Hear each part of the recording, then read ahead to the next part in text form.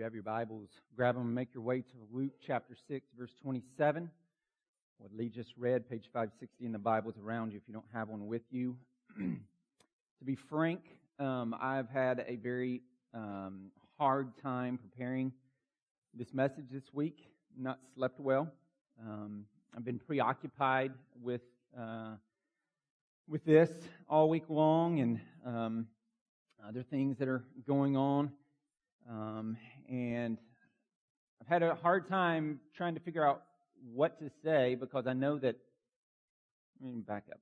Not had a hard time trying to prepare what to say because what I'm going to try to say is what the Bible says. And I fear God more than I fear people. So I'm going to preach the word in season, out of season, regardless. But I have had a hard time preparing what to say, understanding that emotions are on overload. Not just here, but like everywhere. Our own overload. And I know for many of us, we kind of, not all of us, but many of us have probably kind of already settled some things in our mind, and we've made decisions about things, and we've dug our heels in, and we've put up walls. And what I want to ask you to do this morning is to drop them. For the sake of the gospel, for the sake of the glory of God, to just be open, just consider, just to maybe try to look at things a different way. And I would tell anyone and everyone, from whatever angle they may be coming from, to do that. Try to consider things from a different perspective than maybe your natural inclination pushes you towards.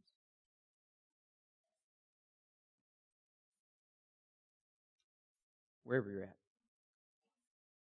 And so this morning's text, Luke chapter 6, verse 27 through 36, is not something I picked especially for today. It's not like, oh, all these things are coming along, let's do this. No. Sermons are planned out at Providence months in advance. And so this particular text has been slated for July the 10th for months.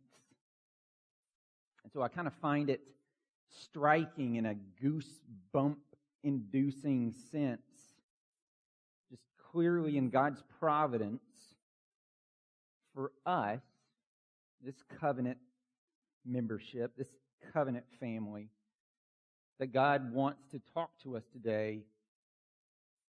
He wants us to hear these words, to love our enemies. Now, I need to be clear about something from the get-go. As Christians, we really shouldn't view anyone as an enemy. And so in feeling so struck by the fact that we're in a text talking about loving our enemies, I'm not jumping on the bandwagon of saying, all right, you've got Black Lives Matter and you've got Blue Lives Matter. I'm not talking about organizations, just using those terms here. So I'm not saying you've got these two sides and that they should view each other as enemies. All right, that's not the case. It is not the case. But boy, a lot of people are acting like it is. Right? Because you support one thing means you cannot therefore support this thing as well. Turn it into an either or. And as a Christian, that is hogwash. It is not an either or. That's what Satan wants, to divide and destroy. It is not an either or. It's a both and. The reality is that Black lives matter. Blue lives matter. White lives matter. Hispanic lives matter. Asian lives matter. LGBT lives matter. Any other describer you want to put on there matters because human life matters because God made it in His image. All of it equally so.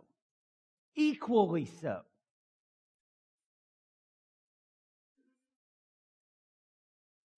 From the unborn to the orphan, widows, elderly, persons of disability, sex slaves, trafficked people, those that are destitute, impoverished, starving, suffering from dirty water, illegal immigrants, those of different races, religions, sexualities, those that we would even disagree with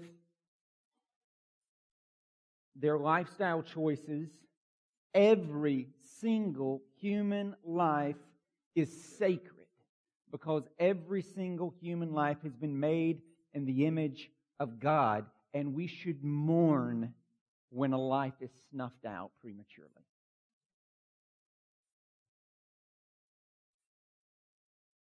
And so, this idea of the sanctity of life encompassing so much more than just abortion is why every January, for years now, you can go pull it up on our sermon or on a podcast, we almost always take the time to link the MLK weekend, which historically has been about trying a call to end the evil of racism.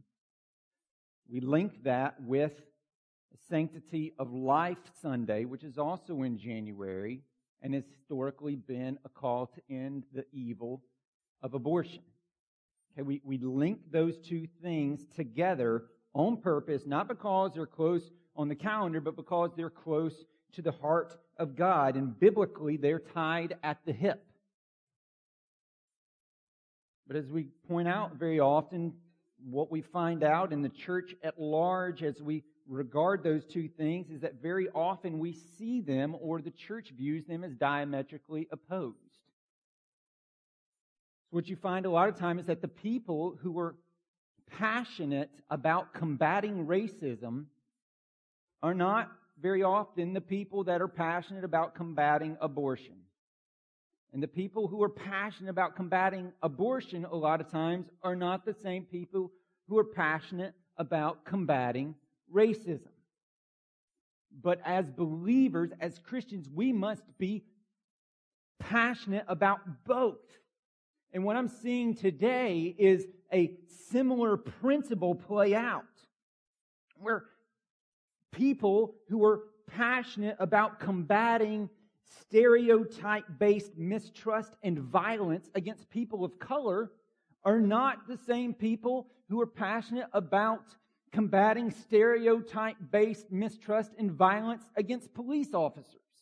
And often, people who are passionate about combating stereotype-based mistrust and violence against police officers are not the same people that are passionate about combating stereotype-based mistrust and violence against people of color. But as believers, as Christians, we must be passionate about both, because God is passionate about both, because they're both God issues, because, again, they're both sanctity of life issues, equally sanctity of life issues. Equally. And not just sanctity of life issues, but they're sanctification issues as well. Because as much as I will hammer away and have for years now on racial reconciliation is not the end goal. Christ-likeness is. And racial reconciliation is a part of being like Christ. Woman at the well. I mean, just read the Gospels. Read the whole Bible.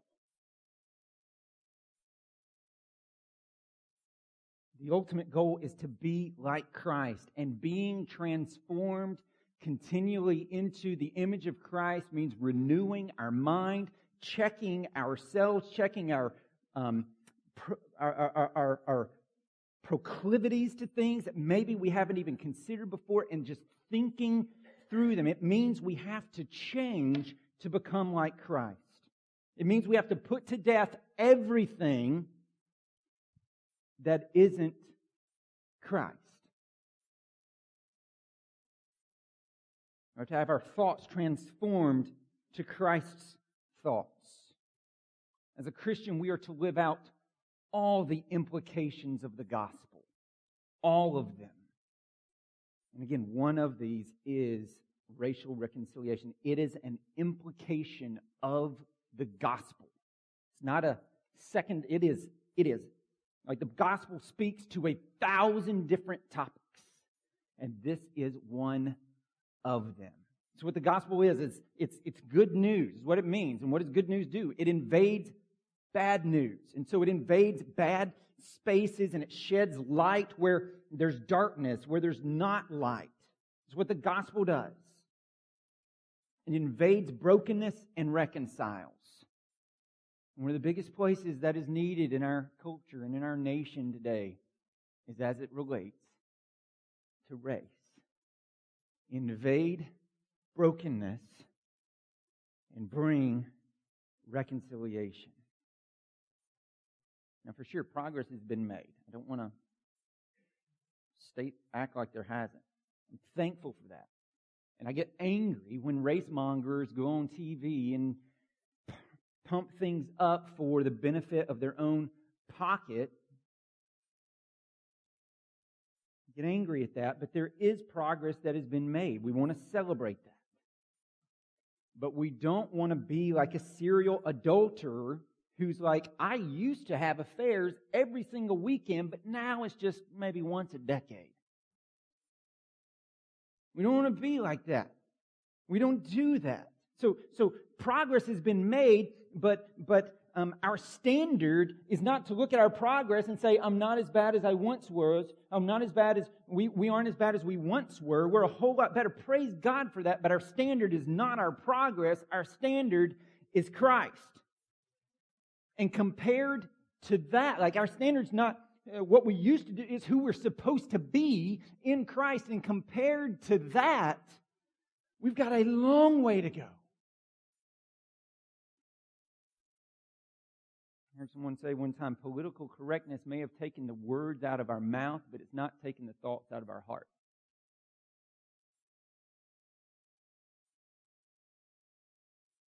Jim Crow may be dead, but his zombie still roams freely.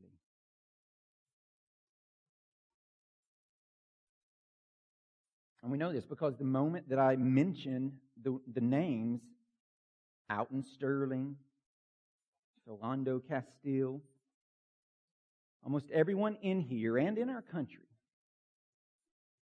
makes a split-second judgment about all those things. A judgment where, by and large, we're talking apples and oranges. I've talked about this before. Because what happens is the media drives up. Like, you cannot trust any news channel. You get that, right? You cannot trust any website. You get that, right? They're all liars. Okay? You cannot trust them. What they want to do is they want to get advertising dollars. So they drive up that which generates publicity and drives people to websites. And they know their markets. And they cater to those markets. And so what the media is largely doing is they are trying to portray this thing completely as a cops versus racial reconciliation type of deal. And that's not what it is at all. Cops, police officers, are civil servants for our good. And they do an incredibly hard job. They put their lives on the line every single day. I mean, do you know that most felony arrests, cops, police officers, you can correct me if I'm wrong, but as I understand it, most felony arrests are made during a simple traffic violation. And so imagine you are a policeman, you pull someone over, and as you approach that car, you do not know what might be on the other side of that door. You don't know if it's going to be someone like me who's about to wet his pants.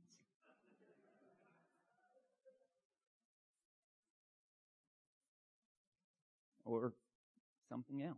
You have no idea. And so there are nerves and there's fear and there's got to be courage and you've got to be on guard. It is an incredibly difficult job.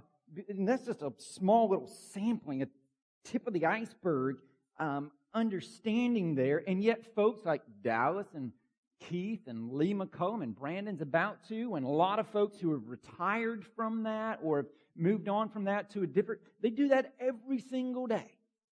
And we need to thank them. Okay? We need to pray for them. Especially right now. Especially right now when there are some people who are assuming the worst about all police officers based on the actions of a few. And so they need our prayers. They deserve our prayers. But ultimately, all of this stuff, as I've already talked about, isn't really about picking a side. Because as Christians, there's one side, and that's Jesus' side, and Jesus is concerned about all of this. And so it's not about two sides, but it is about there are two very different ways of viewing everything connected to these cases. This is the apples and oranges.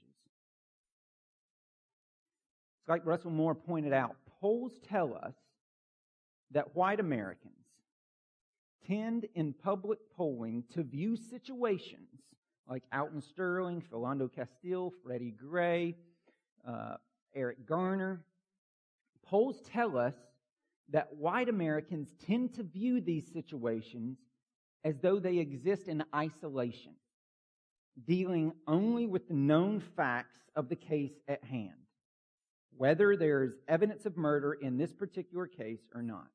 And so white Americans, by and large, just give me the facts, let me see what it is. Did this happen or did this happen? If A happened, then this. If B happened, then this. Okay? On the other hand, black Americans, polls show us, this is the apple and oranges, tend to view these crises through a wider lens of not just this one particular case, but of whether African American males are too often profiled in America. Whatever the particulars of an individual case, whatever those particulars are, the divergence of these viewpoints should at least cause us to think, to consider. Now,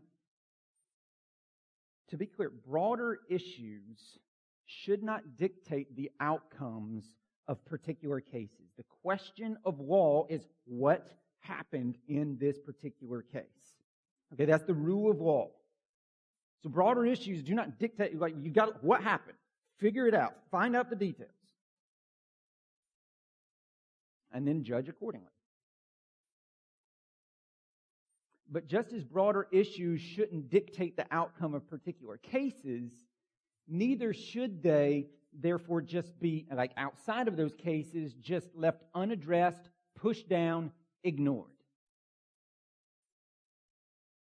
I mean, seriously, if we can't hear the cries of 44 million people and know that there is something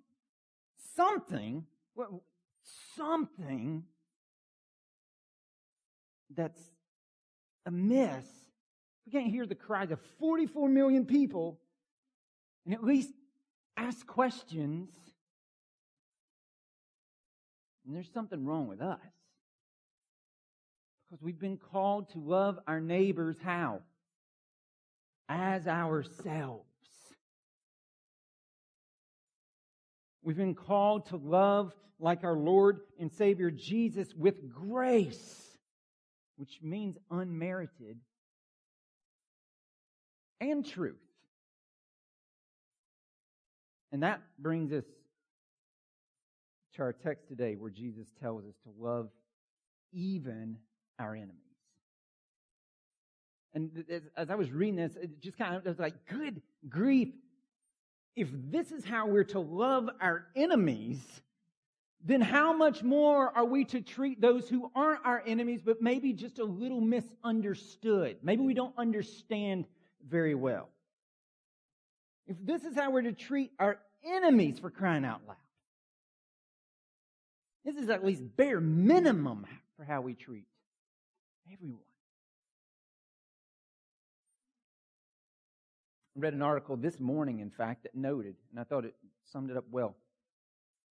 that officers as well as people of color are both having and describing the same experiences right now.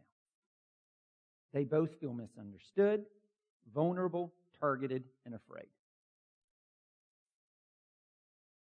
And so, like I've already said it, but even as we should absolutely not view others as enemies based upon the color of a uniform or the color of someone's skin or even how they react to these tragedies this week.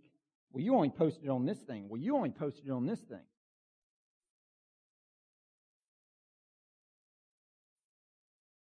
Even as we absolutely should not view others as enemies based upon those things, this text is screaming at us that even if to our shame we sinfully do, we're still called to love. Like that, this sin needs to be dealt with, conversations need to be had, but even if you're in it, you're still called to love this way, to live this way. Like Jesus does not let anyone off the hook. Church, love them. Your family, love them. Your neighbors, love them. Enemies, love them. And so again, if this is how we are to treat even enemies, then how much more, bare minimum, this is how we should treat people who aren't enemies, but sometimes we act like they are.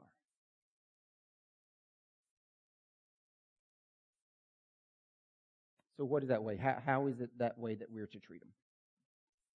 Well, let's talk about it. Number one, live out the great commandment.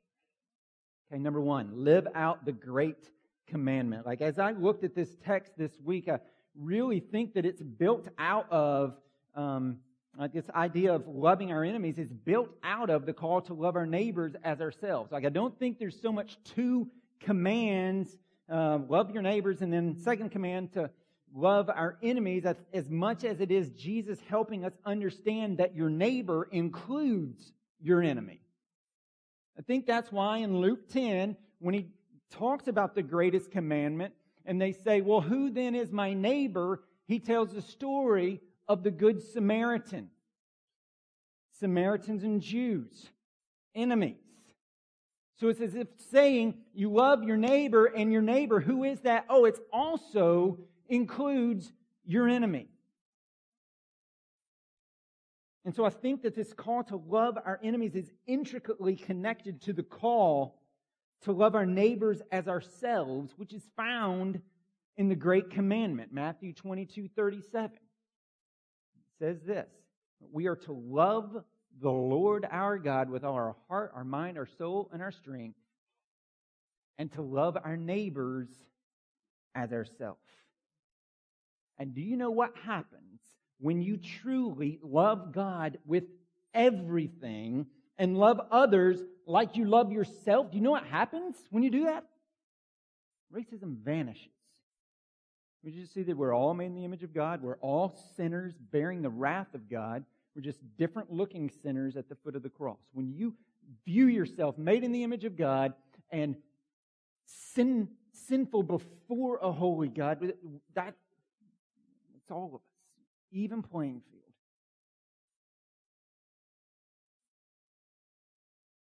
This is what, like, if we would truly live out the great commandment, racism would end, at least in the church, which is sadly, John talked about it, most segregated day of the week.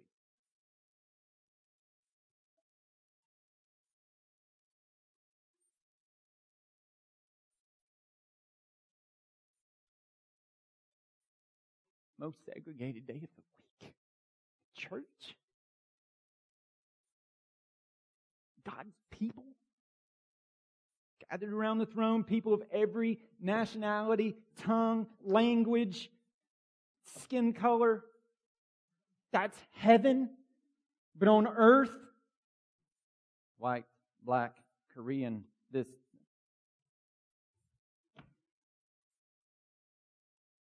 Lord help us.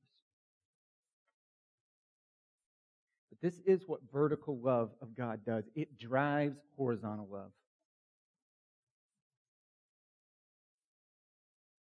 So if there's no horizontal at all, you got to wonder, is there any vertical? But if there's no vertical at all, there cannot be true horizontal in the sense of agape love, which is the word that Jesus uses here. There's a lot of different words for love in the Greek language. Agape is the one that's like, it's not natural. It's not, it's not feelings. It's not romantic. It's not friendship. It's not something that just develops. It's purposefully chosen. It's a choosing type of love where it's no matter what type of love. I am choosing. That's the word Jesus uses here. A love that doesn't make sense. Look at it with me. Verse 27. But I say to you who hear. Now just mark that. Jesus is saying there's going to be some people who will not hear this. Because the Spirit isn't dwelling in you. But I say to you who hear, he always leads with that. Love your enemies. Do good to those who hate you. Bless those who curse you. Pray for those who abuse you. That doesn't mean you don't call the cops if you're being abused. Doesn't mean you don't tell the church if you're being abused. But you do pray. To one who strikes you on the cheek, offer the other also. And from one who takes away your cloak, do not withhold your tunic either. And you only have one of these things. Give to everyone who begs from you, and from one who takes away your goods, do not demand them back. What Jesus is calling us here to this agape love, all right, for even our enemies. That's what he's saying. And who are our enemies? It's not people we hate. Because as Christians, we're not to project hate on any, we're not to have hatred towards people, but we will receive it. And that's who he's laying out. It's all people who do. We aren't to ever go this way, but it is going to come this way. If you're going this way, you've got a problem and need to repent. But it's going to come this way. Look at it. He tells us who are enemies. But I say to you who hear, love your enemies. All right, so who are they? They're those, verse 28, who hate you. That's 27. Verse 28, who curse you, who abuse you, who strike you, who rob from you, who manipulatively deceive you. And how are we to respond to that? We're to love. We're to love them. We're to love them and find our hope and satisfaction in Christ, not in the way people treat us. And in doing that, Jesus calls us to unnatural deeds, He calls us to unnatural words, and He calls us to unnatural prayer. Unnatural deeds. He calls us to do good to those who hate us. That's not natural. Natural, you do bad to me, I do bad to you. This is unnatural. Actually, it's supernatural. We have to have the supernatural Spirit of God living in us to truly love in an agape style. That's why Jesus is the only hope for all of this being fixed.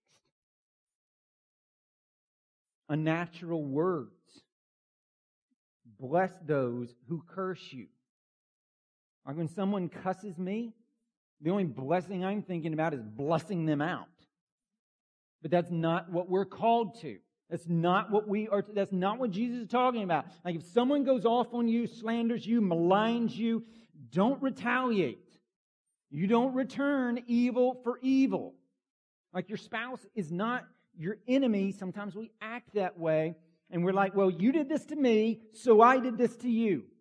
So it's justified because... No! We don't retaliate. They curse, we bless. That's unnatural. And then unnatural prayer. He says, pray for those who abuse you.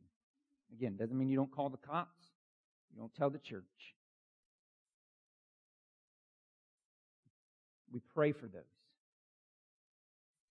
Unnatural prayer. And most of us in here probably aren't prayer warriors, if we're going to be honest. Maybe you get 5 minutes of prayer a day. Most of that's a rote incantation you memorize that you say before a meal and think God's happy about it. But when we do pray, we pray for people that we love. And that's the whole point Jesus is making here. To truly pray for someone in the presence of God who knows your heart, you have to desire something good for them. And as you pray for someone and begin to seek to enter their world and their understanding, and you're praying truly for God to bless them,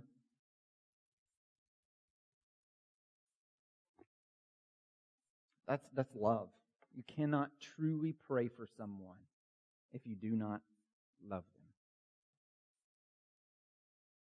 And so, as we're going through this morning, let's not be regular church folks who hear these things and just kind of don't apply them. We just put them out in this ethereal idea world, or we think, man, that would have been good for Bob to hear.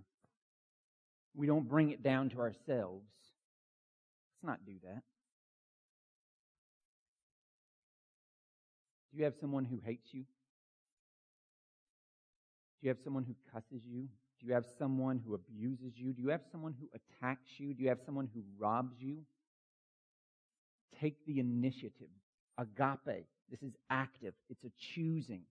Do good. Do good. Take the initiative. Do good. We're not called to live out the great suggestion. It's a great commandment from your Lord, your King. Love God with all your heart, your mind, your soul, your strength, and love your neighbor as yourself. That's number one. Number two is equally as seemingly simple, but unbelievably hard to actually do. And that's to live out the golden rule. To live out the golden rule. Look at verse 31. And as you wish that others would do to you, do so to them.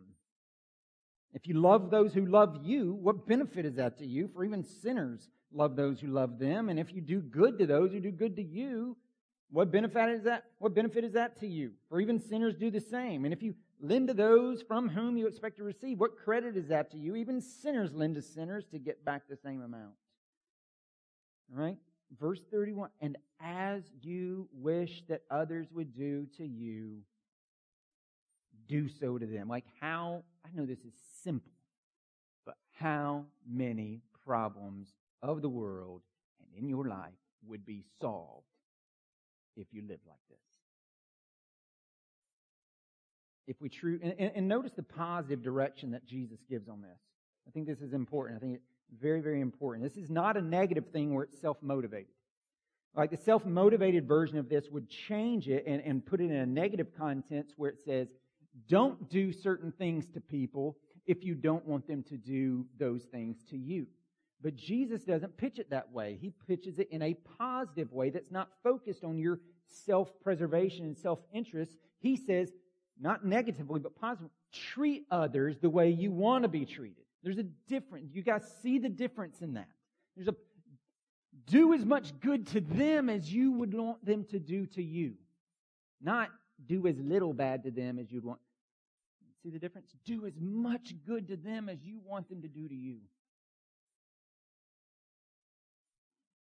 Live that way. I mean, we teach our kindergartners this. But if we would live that way, like, do you? Do I? Treat others the way you want to be treated. Because what we tend to do, and we're really seeing this play out right now, is we are a people that is addicted to our rights.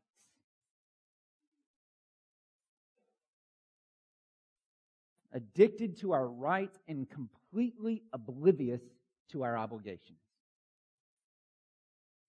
We live as if we owe nothing to anyone, but everybody owes something to us. We're the center of the world. The world knows nothing of this type of love. And when we love this way, this makes the church stand out and point to Jesus. People take notice. Treat others the way you want to be treated. This is what we need to do. Like I said earlier, in the midst of this week, what has wound up happening is that both police officers and people of color are in a position where both are having the exact same experience, a feeling of misunderstanding, a feeling of increased vulnerability, targeting, being fearful. And so if all of us, from every angle, this is not this way only or this way only, but from every angle, there's a gazillion others, every angle, if all of us would try to enter into another's story, try to see from someone else's viewpoint, to listen,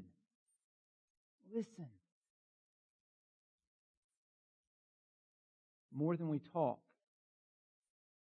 to seek to understand and be open. We may not be, but be open to the possibility of being wrong on something.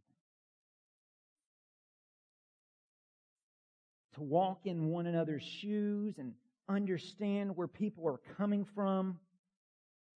To treat people with dignity and respect and love like we want to be treated with dignity, respect, and love.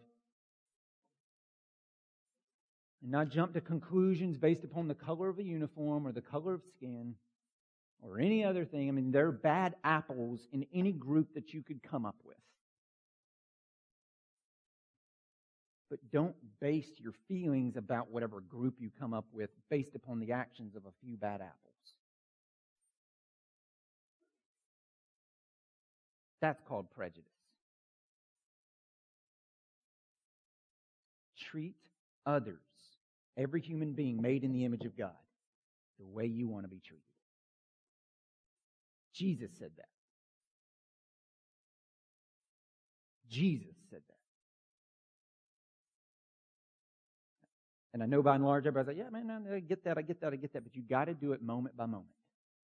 You've got to do it moment by moment. Keep that in mind moment by moment as you're going about your, am I treating others the way I want to be treated? And the moment you recognize you've had a thought, you've got to take that captive to the obedience of Christ, repent of even the thought of it, and seek to treat someone the way you would want to be treated. And so we live out the great commandment. We're to live out the golden rule. And then thirdly, love others, even your enemies, like your Father does. So look at verse 35.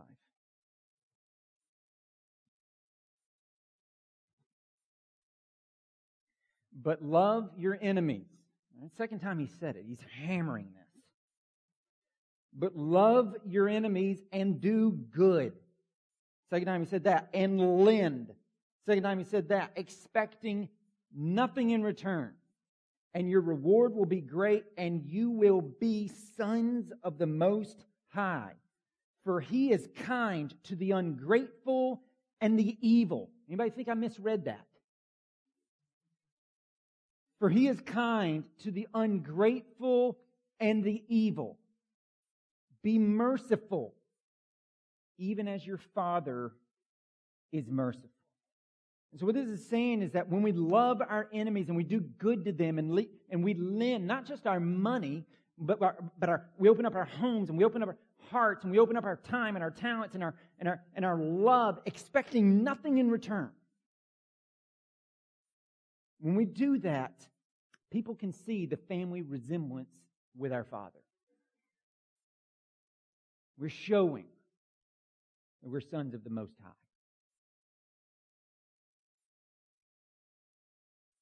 Like when you've been hated and despised and spoken ill of, the natural response is to sin back. But this is different. This is a God-inspired kind of love. And when we love in the face of hate, it's love where, again, people take notice. And they're like, if there's a God, that guy knows him. Because that is not natural. That is not natural. I mean, this is part of the way that God is kind to the ungrateful and the evil. I mean, part of that's just common grace, like, right? Everybody's got air to breathe. Rain comes. Like, there's just common grace. Everybody can enjoy the natural things that God created, whether you're a believer or not. There's common grace. All right, that's a long, long list. Common grace. But another particular way that God is kind to the ungrateful and the evil is us, or is to be us. You and me, the church. We are to be the visible presence of the kindness and mercy of God towards those who hate us, in order to authenticate the message of the gospel in the eyes and ears and hearts and minds of people. This is why we're to love those who hate us, love those who think the worst about us. This is what Christians do, because this is what God does. We love because He loves. And that's who He is, right? God is love. Everybody, 1 John, right? 1 John chapter 4, everybody loves that. God is love, and He is. It is His very character to show kindness and mercy to His enemies. How do I know this? Romans 5:10 says that while we were enemies, Christ died for us. Look it up. Enemies, me, you, Christ died for us. And when you think about the crucifixion, I mean, just notice the similarities between verse 27 through 30. Jesus was hated by Judas, the Pharisees, the people who were demanding His crucifixion. He was cursed by false witnesses, soldiers who mocked Him, a Roman ruler who sentenced Him to die an unjust death. Right? He suffered injustice. He was abused. So we got hatred. We've got cursing. He was abused by the priests. He was abused by when he was beaten and whipped and mocked. Flesh ripped off His back. Nails driven through His hands and His feet onto the cross. As He was spit upon, slapped, punched, right, struck in the face. As His cloak and His tunic was taken from Him. And He was stripped of everything. They took everything, including His dignity. He dies naked and beaten on a cross for the world to see. Son of God. And what did He do in return? All power and authority is His. What did He do? He loved them. He asked God to forgive them. He died to save them. He was doing good to those who hated Him, suffering and dying, paying the penalty that they should be paying. He was blessing those who cursed Him, offering salvation to the thief on the cross, and He was praying for those who abused Him. And so it is at the cross that you and me must learn to love our enemies, because we were the enemies of God that Jesus died to forgive. We were, and He loved us. And this command to us to love this way, these are not things we can keep and do in our own strength. They're unnatural. We have to stay glued to the cross and the love that God showed us there and live in light of that. That's how we'll live this out. Continually remembering the gospel. I was an enemy and God showed me grace. I was an enemy and God showed me grace. How dare I not show grace to everyone, even if they consider me an enemy? I'm not to consider them, but they may consider me. We need to live in light of that fact and continually remind ourselves of this simple truth. What did you do to make God love you? What did you do? Nothing. Actually, we did do something. We rebelled against Him and spit in His face and threw Him the bird. And yet He still went to the cross to rescue us. And when you get this and you meditate and you stay focused on that He still did that and that He loves you, not because you performed to some level, not because you lived up to something and never offended Him and never belittled Him. Because we did. That's like what we do. We're sinners. Right? He loves us not because we've pleased Him, but He chose to love us despite all that. When you get that and you live in light of that, it frees you up to love others freely as you've been loved. You've got to stay focused on that. That's what Christians do. We're gripped by the gospel. We live gospel-centered lives, not me-centered lives. Not anything-centered lives. Gospel. Jesus.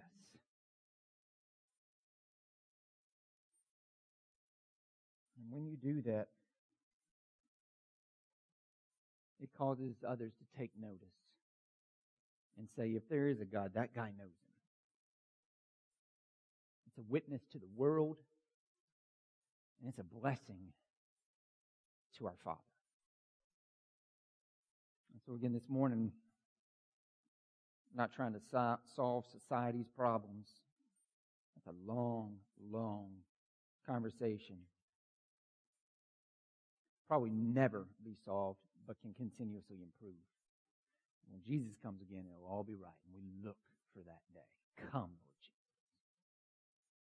This morning, we're not trying to do that. But what we can do is whether it's our neighbor or our enemy, what the world needs to see now from the church is people who aggressively live out the great commandment. Love the Lord God with all our heart, mind, soul, and strength, and love our neighbor like we love ourselves. See the church aggressively live out the golden rule, kindergarten level stuff. Treat others the way we want to be treated. And love like our Father. Unmerited, undeserved, but loved. That'll show the world a better way. That'll show the world the gospel way. That will show the world Jesus, who's the only one who can bring reconciliation out of this brokenness. That's across the world, and that's in the hearts of each one of us. Let's pray.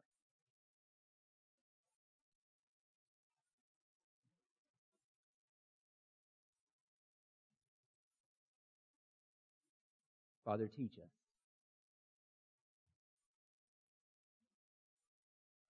Not just in this instance. Yes, in this instance, but not just in this instance, but in all instances.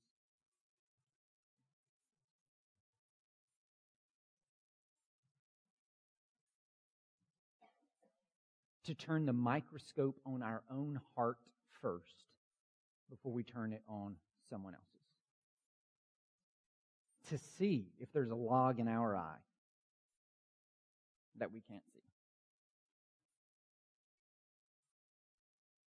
Give us the courage to do that, because Lord, we hate to learn that our thought of ourselves as virtuous people is an illusion, and that we're more sinful than we could ever dare imagine. Simple to the point that we're blind to even see it. Spirit, open our eyes, open our hearts. Give us, as we've sung before, clean hands and clean hearts. And forgive us.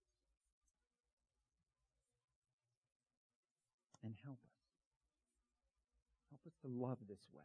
We can only do this through your power. Help us to love those who hate us and do good and bless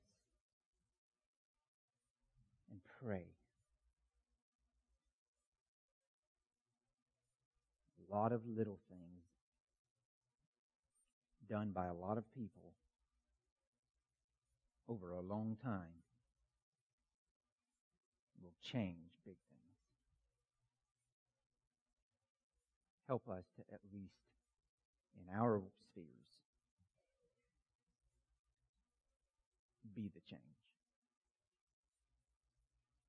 Or rather, point people to the change. Because you are the change. In Christ's name. And for His glory, our joy, and the good of mankind.